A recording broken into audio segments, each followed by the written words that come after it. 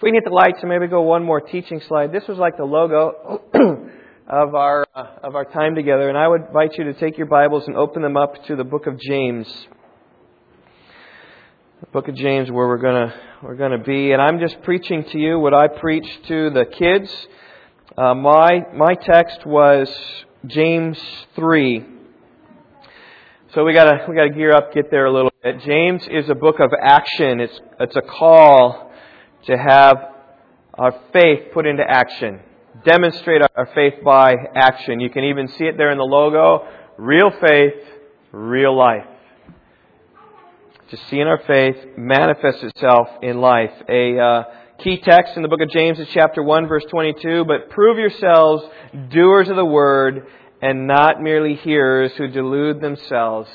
And that's kind of the book of James. It's saying, make sure that you take the word, what you hear, what you believe, and prove yourself a doer of the word, thereby demonstrating your faith. Don't be just someone who hears the word, doesn't put it into practice, because that faith, as it says in James chapter 2, is dead. The main burden of chapter 1 is that we would walk wisely through our trials and temptations. Chapter 1, verse 2, consider it all joy, my brethren, when you encounter various trials, knowing that the testing of your faith produces endurance, and let endurance have its perfect result, so you may be perfect and complete, lacking in nothing. The one who's walking wisely according to the Word, realize that trials are going to come upon the life, but we'll walk with them in joy, knowing that the endurance will produce an effect in our lives. Chapter 1, at this last half, it says to deal rightly with the Word of God. Chapter 1, verse 19, right?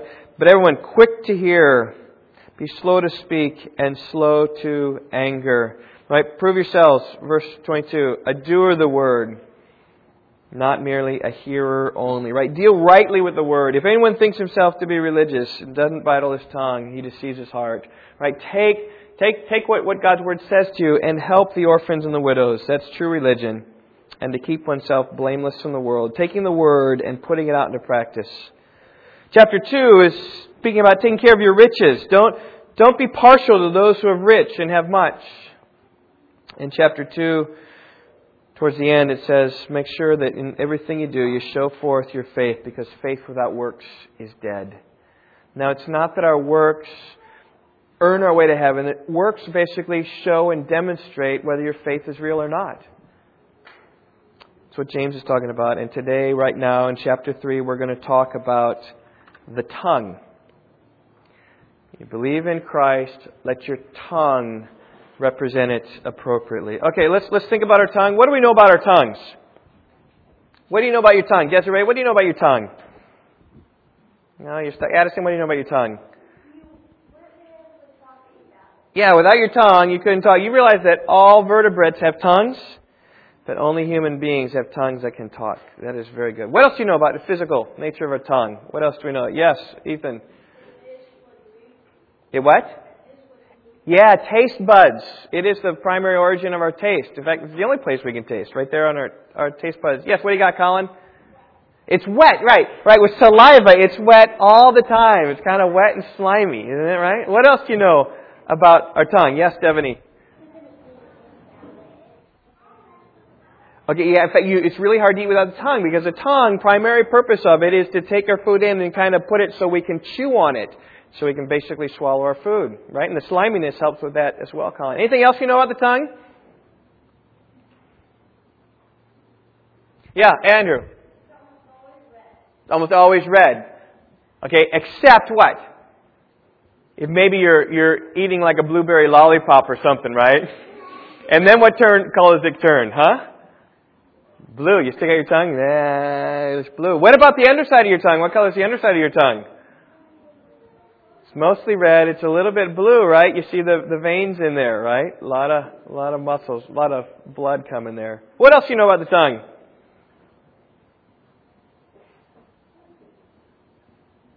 Yes, Caleb? It can curse. That's right. We're going to talk about that as we talk about talking. Yes, McKaylee? A bolus. Yes, you've been learning your science very well. A bolus, then, that you can chew and swallow. Very good. Hey, how many muscles are in your tongue? There are 8 muscles in your tongue. 4 are extrinsic and 4 intrinsic. You know what the difference between those are? Yeah, some on the outside. And those that are on the outside are more dealing with the movement of your tongue. And those on the inside, the intrinsic, deal with the shape of your tongue. You can do tricks with your tongue. Kids, can you do this? The rolling your tongue. All right. Can you do that, Ephraim? Can you do that? No. Other tricks you can do with your tongue? Yep. They can make noise. That's right. Very good. Other tricks you can do with your tongue? Some can make like a clover. Can you? I can't do it. This, make other. You know what I'm talking about? You can whistle with your tongue a little bit. What else? Yeah, can you turn it upside down? I can go. Can you go both ways? Maybe I can't. I thought I could. Who knows? You can do that. Okay, and tell you what. You know the really smart people in this world? I just found this out really. The really smart people in this world, when they look up, they cannot stick out their tongues. You know that? You get it? You get it? Okay, all right. Good. I'll just let that one slide for all of you who tried it, okay? All right, the tongue. The tongue is there.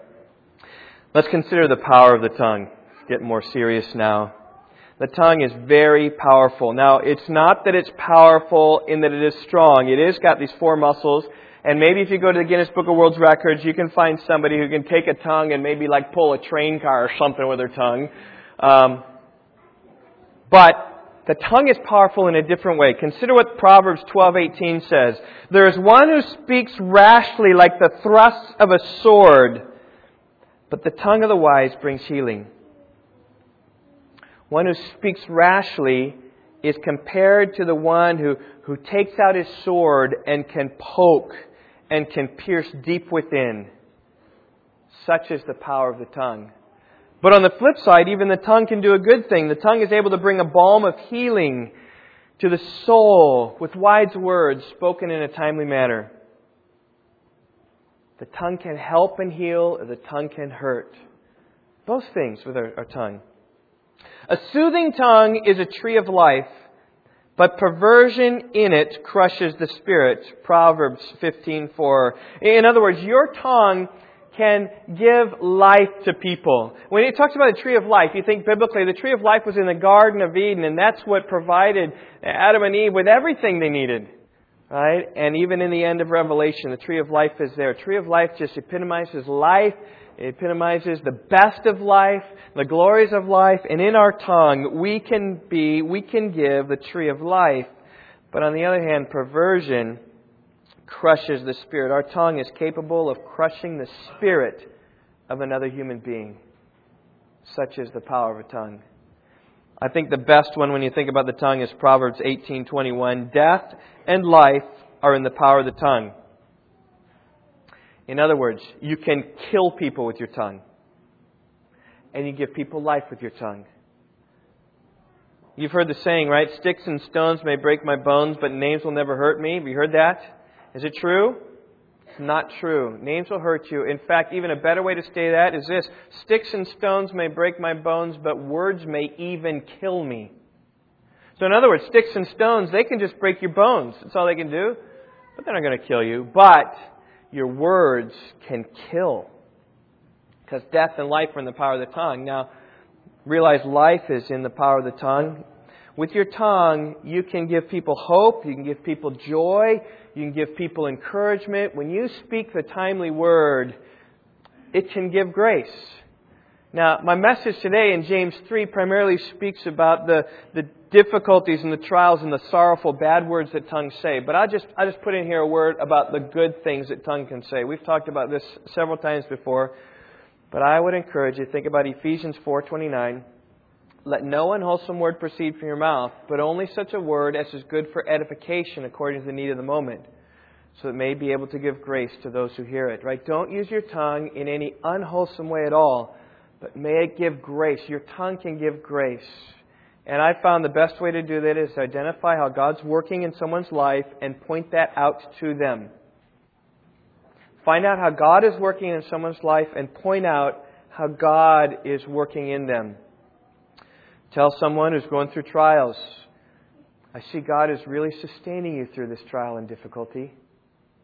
Because through this time, I see a joy in you. I see a contentment in you. I see a perseverance in you. And I just know those things are coming from God, and they're coming into your life. And that can give life, that can be a life-giving hope to those who are going through sorrows and difficulties of life, that you're talking about what God is doing in my life, and I'm encouraged by that. Or I'm thankful to God for you. We've talked about that. Thankful to God for these particular things in your life. Right? See how God is working in people's lives and build them up that way. Your tongue can do that. Your tongue is powerful. In fact, I would say your tongue is a lethal weapon. Maybe that's the reason God put your tongue in a cage behind your teeth, walled it around with your jaws. Because you're carrying a concealed weapon in your mouth. It could be a weapon for good, or it could be a weapon for bad. Well, let's consider James chapter 3. I'm just going to read it for you here. Let not many of you become teachers, my brethren, knowing that as such we shall incur a stricter judgment. For we all stumble in many ways. If anyone does not stumble in what he says, he is a perfect man, able to bridle the whole body as well. Now if we put the bits into the horses' mouths, so that they will obey us, we direct their entire body as well. Look at the ships also, though they are so great and driven by strong winds, are still directed by a very small rudder, wherever the inclination of the pilot desires. So also the tongue is a small part of the body, and yet it boasts of great things. See how great a forest is set aflame by such a small fire. And the tongue is a fire, the very world of iniquity. The tongue is set among our members as that which defiles the entire body, and is set on fire, the course of our life, and is set on fire by hell. For every species of beasts and birds, of reptiles and creatures of the sea is tamed and has been tamed by the human race. But no one can tame the tongue. It is a restless evil and full of deadly poison. With it we bless our Lord and Father, and with it we curse men who have been made in the likeness of God. For from the same mouth come both blessing and cursing. My brethren, these things ought not to be this way. Does a fountain send out from the same opening both fresh and bitter water? Can a fig tree, my brethren, produce olives, or a vine produce figs? Nor can salt water produce fresh. Who among you is wise and understanding? Let him show by his good behavior his deeds in the gentleness of wisdom. But if you have bitter jealousy and selfish ambition in your heart, do not be arrogant and so lie against the truth. This wisdom is not that which comes down from above, but is earthly, natural, demonic. For where jealousy and selfish ambition exist, there is disorder and every evil thing. But the wisdom from above is first pure, then peaceable, gentle, reasonable, full of mercy and good fruits, unwavering, without hypocrisy. And the seed whose fruit is righteousness is sown in peace by those who make peace. We see here, right, the very first verse, the warning not to be teachers. Let not many of you become teachers, my brethren, knowing that as such we will incur a stricter judgment. It really flows from the discussion in James chapter 2 with the importance of works, right? Because the things that we do demonstrate the things that we believe. And you got to get that. The things that we do demonstrate what we believe. We don't believe what we say we believe what we do. That's the whole argument of James. How it works out in your life is what you believe. Now, as a teacher of God's Word, it's a dangerous profession because teacher of God's Word is expected to do what he says. And everything that's spoken forth, I'm expected to do. And I just know how easy it is for me as a pastor to call you all to high levels of obedience and high levels of commitment. Right? Read your Bible every day. And you know what? The difficult for me is there are days when I don't read my Bible. And so if I'm telling you to read your Bible every day and I'm not doing that, where am I? Or so you share the gospel every day with a non-Christian. Well, sadly, I don't have enough non-Christians in my life to do that. Or give a portion of every day to memorizing Scripture. Or give a high portion of your income to the Lord's work. Or spending your time in the work of the Lord, in the church. Whenever the church meets, you should always be there. Be at all the Bible studies. Go on a yearly missions trip. right? Or be involved in the missions in the city, at the Rockford Rescue Mission, or protesting at the abortion clinic, or the Pregnancy Care Center, volunteering there, or being a foster family to help outreach in the community, or helping in some soup kitchen, or helping some way. I can just pile these things on top of you. I can say you shouldn't waste your time, right? We need to pursue holiness, without which no one will fear the Lord. So don't waste your time just watching television. Don't waste your time on secular music, or don't kill your time on Facebook. Give your devotion fully to Jesus Christ. And I would say right there, I start listing these things, I start pounding them up, and pretty soon you're going to see that I don't actually believe everything I say. Because it's easy to set the standard really high, and here's the scary thing about a preacher is that Jesus said, in the way that you judge, you'll be judged, and your standard of measure will be measured back to you. Matthew 7, verse 2. And so there's a warning there for preachers of God's Word. I'd be exposed as a hypocrite, and my condemnation will be easier because of all the recorded things I've said. And with those who speak publicly and put public things out there, it's very difficult. And let me just say here that this is why the cross of Christ is so precious to me. Because I know the many ways I've stumbled with my tongue. I know the ways how I will not stand before the Lord blameless in any way apart from the blood of Jesus Christ.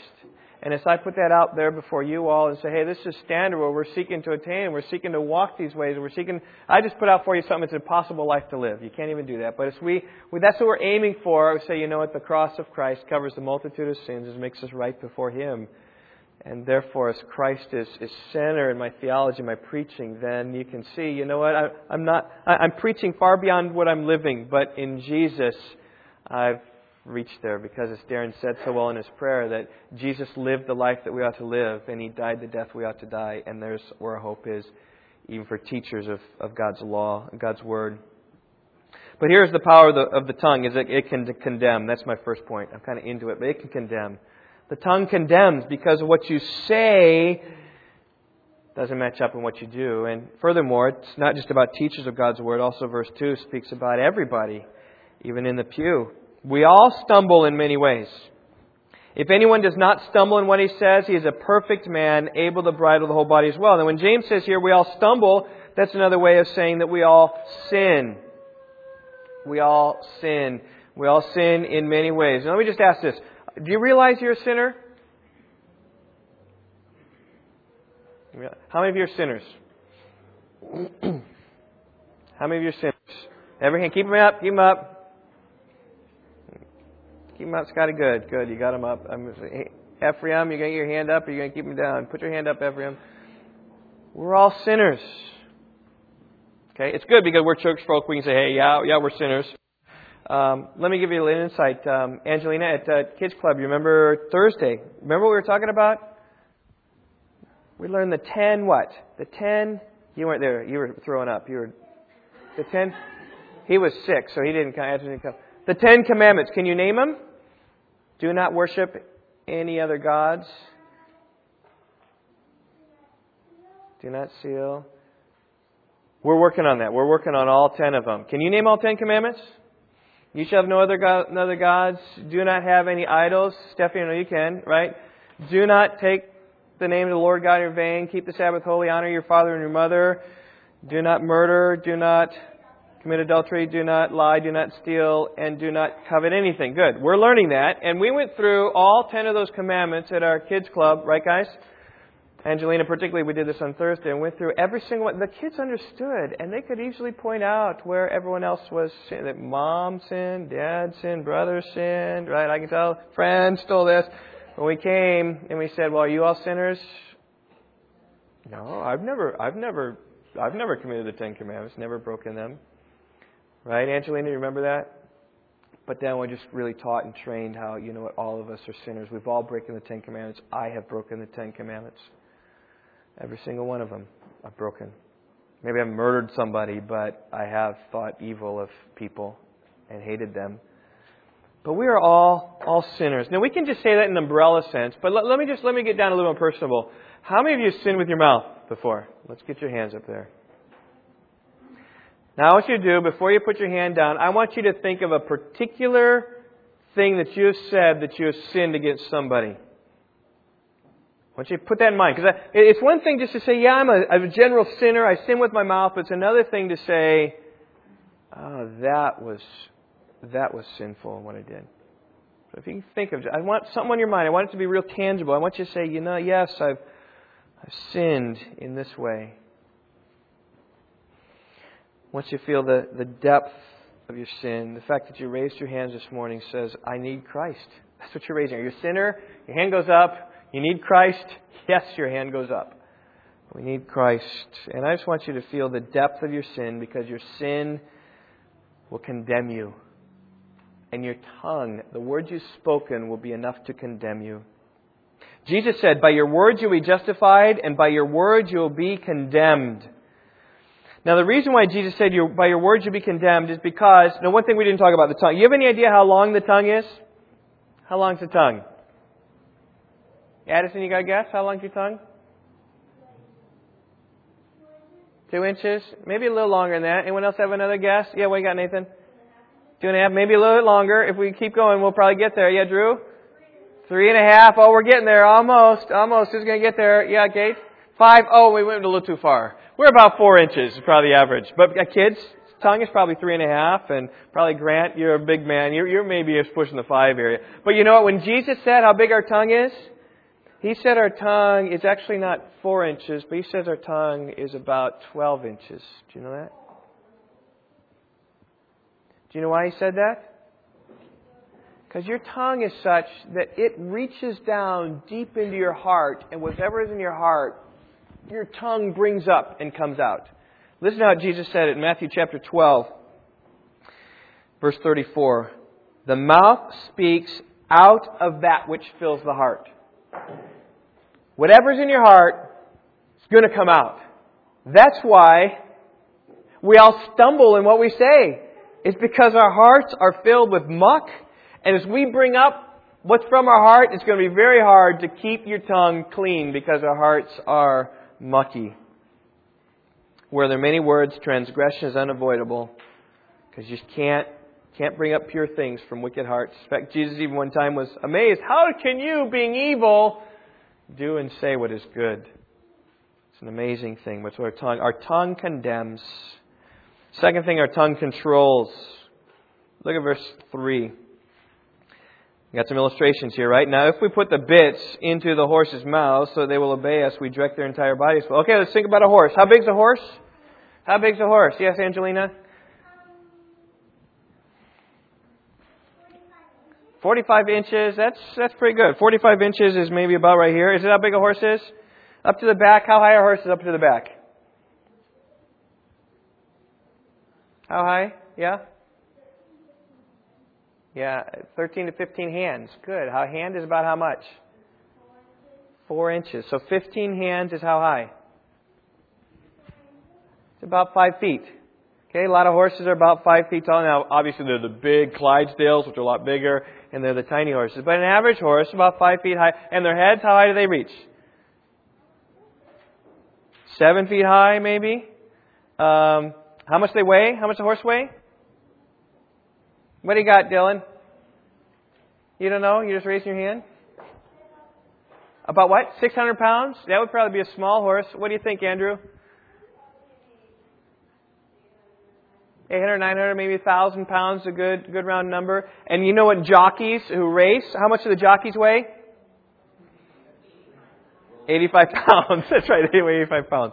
A jockey can be tops, 126 pounds. They have a weight that they can add on there to race in the thoroughbred racing areas. And so you got a 120-pound jockey. He puts a little bit, and how big's a bit? 3 inches long, a little bit. Puts it in the tender portion of the mouth, and that jockey can tell that horse where to go, and that horse will go wherever he says. So also is the tongue. Let's talk about verse 5, the rudder. Look at ships, verse 4. Ships also, though they are so great and are driven by strong winds, are still directed by a very small rudder wherever the inclination of the pilot desires. Okay, let's picture ships, right? We can think about big ships. Like let's think the Titanic. How big is the Titanic? What do you think, Addison? It's Titanic. Titanic means big. 45 feet, a little longer than that. Yeah, what do you guess, Ethan? How many football fields? 5. That's a little bigger than the Titanic. The Titanic was only 3 football fields. That's still pretty big. 900 feet long is what this thing was. I think it was 100 feet across, wide, weighed 48,000 tons. And yet, how big was the rudder? This huge boat. Well, just to give you an indication, rudders on big boats like that are typically... Now today, I use the Titanic because today they use thrusters to push boats which way they go. But back then when they had rudders... And by the way, they had big ships in the days of Jesus, in the day of James. When Paul was taken to Rome on a ship, there were 276 passengers on board that ship. To give you an insight, there were only 102 passengers on the Mayflower. So they had big ships back there. They understood rudders. The rudder on the Titanic... Tony, you know, you're a Titanic expert. She just loves the Titanic. She has books on the Titanic and everything, right? You don't know how big. All right, well, you've learned something today. The Titanic, the rudder on the Titanic was about 28 feet high and 16 feet long. So 28, what's the top of the roof here, Ray? We figured that out. 20 feet? Is that how high we are? Remember we had the ladders up there? 25 feet. 25, 30. So it's about this tall and about 16 feet wide. So just kind of take this as square. That's how big the rudder was for the Titanic. Little rudder. I mean, that's big to us, but when you talk about the size of the Titanic, little rudder can control the whole ship and controlled by a little, hydraulic knob up in the pilot's station. And so also the point comes in verse 5. The tongue is a small part of the body, but it boasts of great things. Our tongue, though it's small, can move the body. Where the tongue boasts, the body will seek to carry it into action. Our tongue, I'm picturing here, our tongue is like the leader of a gang. So picture, if you will, deep in the inner city someplace, deep in the basement someplace, this dark room with one little light on top of that. And you got all these big thugs in this gang. But the guy in the middle who's the leader generally isn't so big. Right? What differentiates him is he's got the brains. Right? And this little guy, oftentimes fierce and mean for sure. You don't cross the leader of the gang. But whatever he says goes. If he says, hey boys, you know, the cops have been on us for a while. We need to lay low next couple of weeks. What's going to happen to the gang? They're going to lay low for a couple of weeks. And if the leader of the gang says, hey guys, we're going to rumble next Tuesday, what's going to happen? They're going to rumble next Tuesday. And if he says, you know, we're going to meet tomorrow at the bell, what are they going to do? They're going to meet at the bell. Whatever the leader says, that's what we're going to do. And so also with your tongue. Your tongue controls. Whatever your tongue says, that is what you are going to do. It may not be the strongest muscle in your body, but your tongue is the most influential muscle in your body.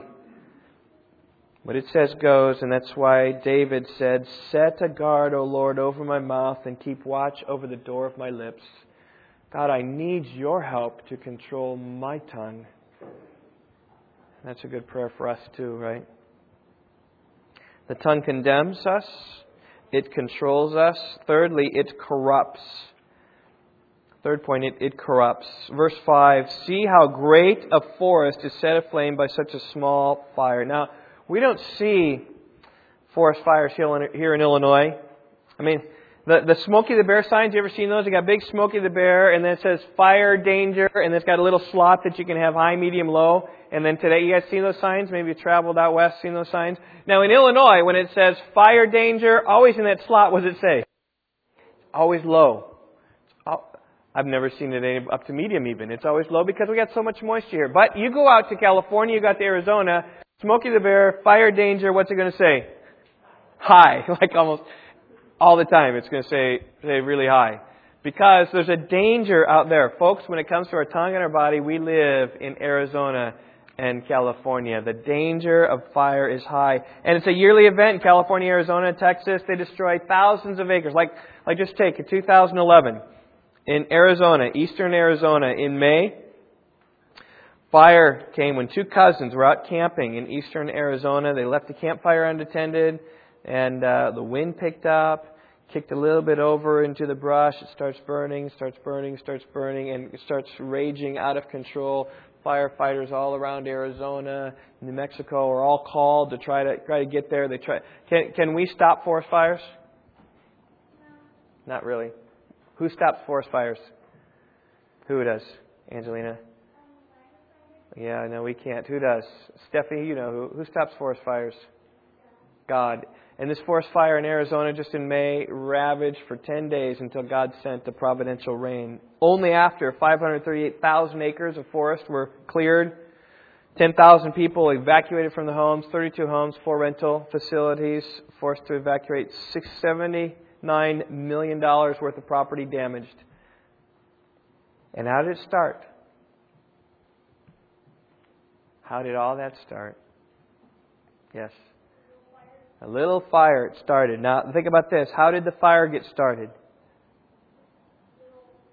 By a little match. How did the match get started? By a little spark. One spark, 79 million.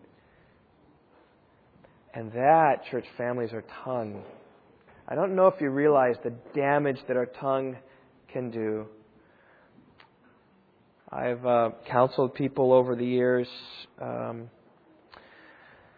Some people I've talked to, they've regretted the words they said 20 years ago. Just like this word they said that set this flame in their family, in their whatever, 20 years ago. I've spoken to grown men who have been devastated by their parents' words to them. Never gotten past them. Now in Christ you can get past them, but haven't. That's just the power of the tongue. It's gone out there. And the tongue, you can't take things back.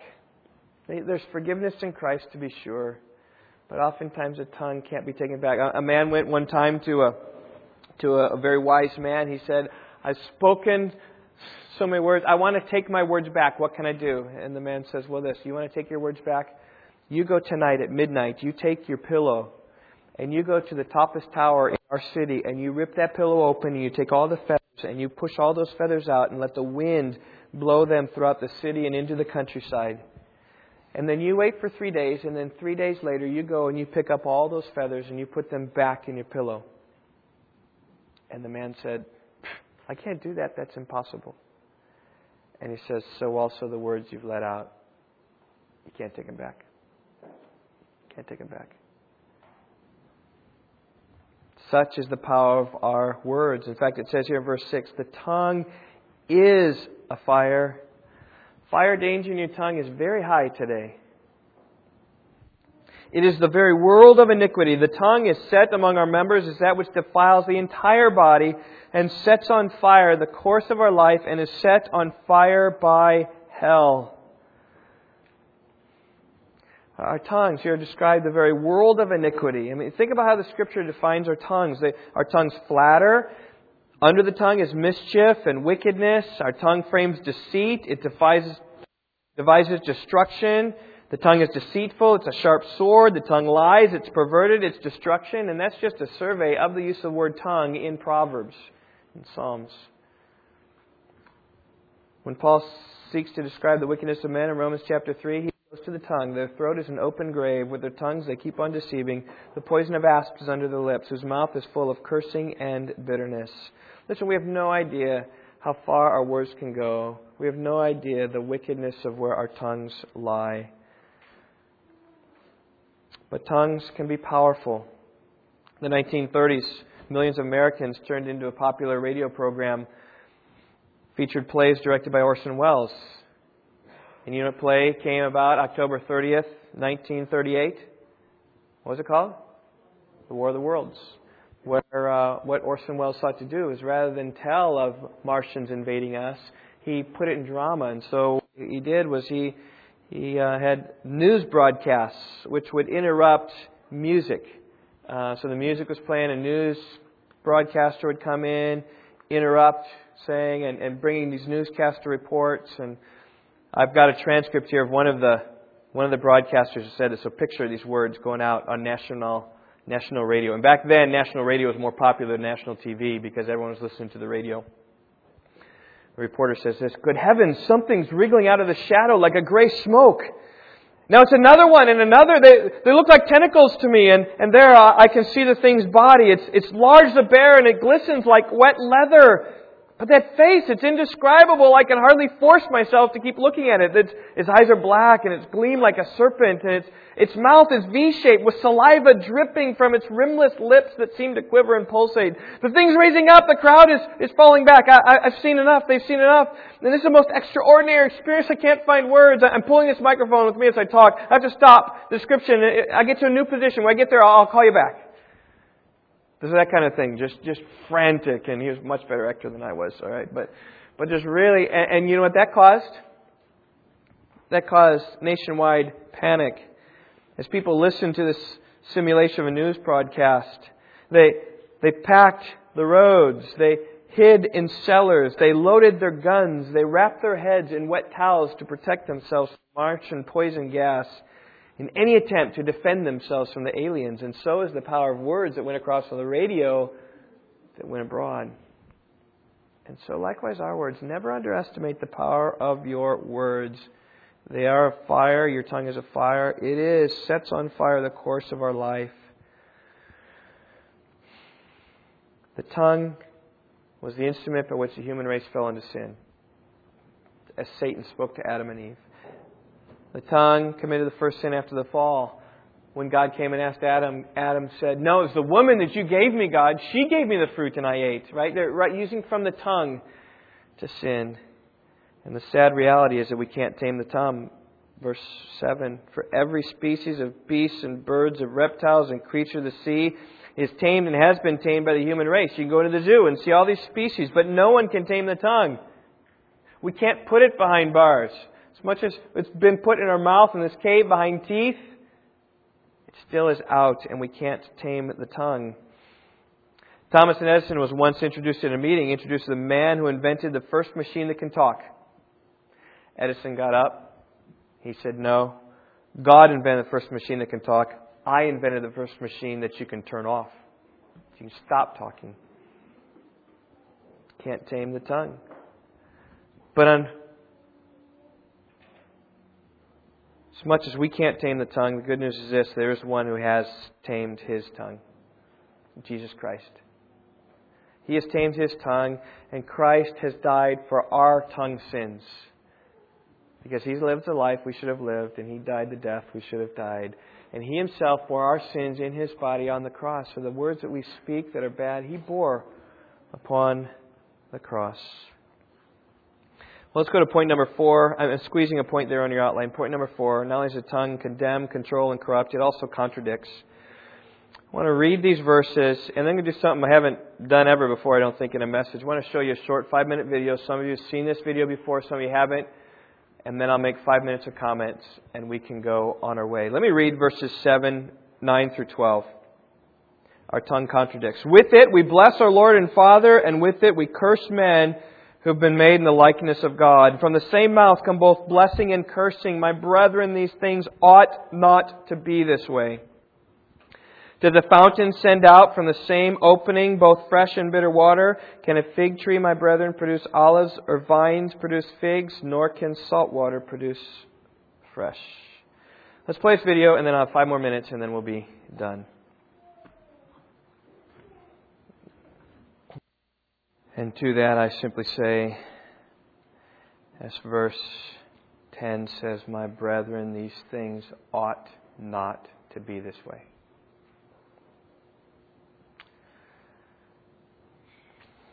The illustrations here of a fountain. It either puts forth good water or bad water. The fig tree either puts olives or figs. The ocean doesn't produce fresh water, and so likewise, the mouth of God ought to produce what is good.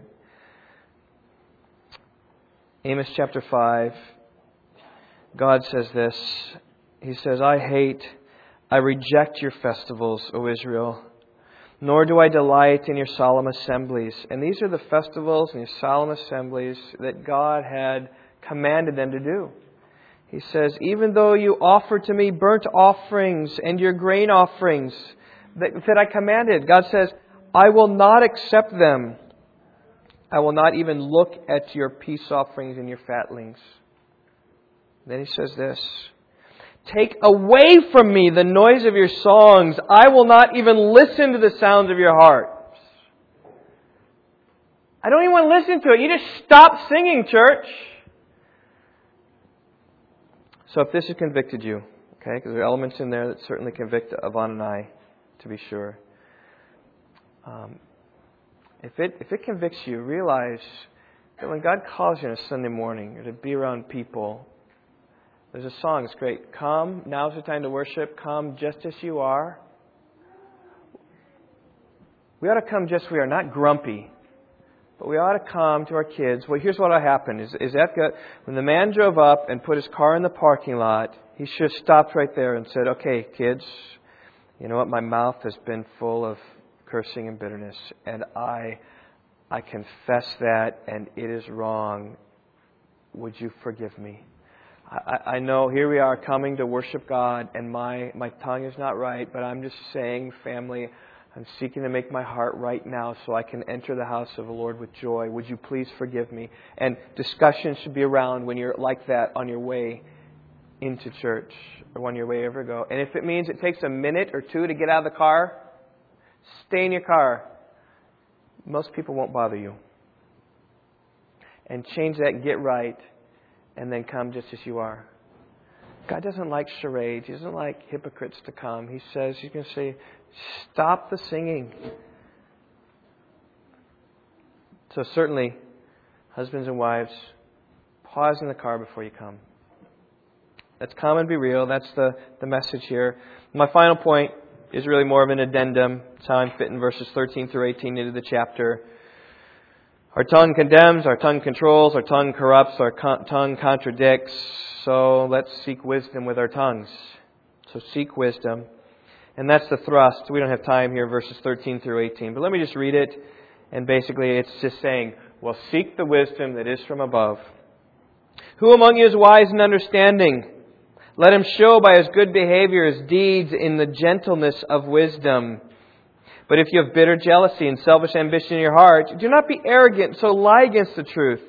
This wisdom is not that which comes down from above, but is earthly, natural, demonic. For where jealousy and selfish ambition exist, there is disorder in every evil thing. But the wisdom from above is first pure, and then peaceable, and gentle, and reasonable, full of mercy and good fruits, unwavering, without hypocrisy. And the seed whose fruit is righteousness is sown in peace by those who make peace. And the bottom line is here, you can either live by the wisdom of the world, wisdom of the earth, or you can live by the wisdom of heaven. And the way to live by the wisdom of heaven is to seek the Lord and trust the Lord that He would change your heart, that your words would reflect things appropriately. So let us seek the wisdom. Let us seek the wise one. Let's pray.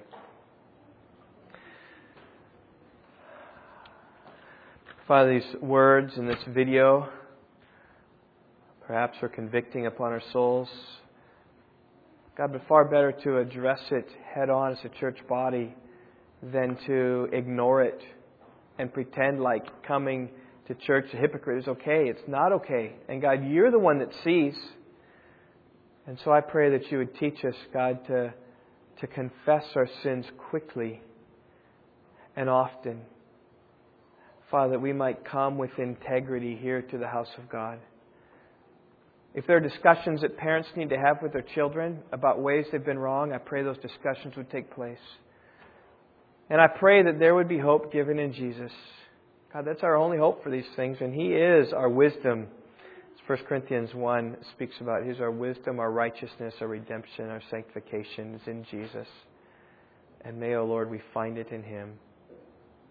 Thank You for Your word, which convicts, reproves, exhorts, exposes, and may it draw us to Jesus, God who alone repairs and gives life with His tongue. So help us this day, we pray, O Lord. In Jesus' name, amen.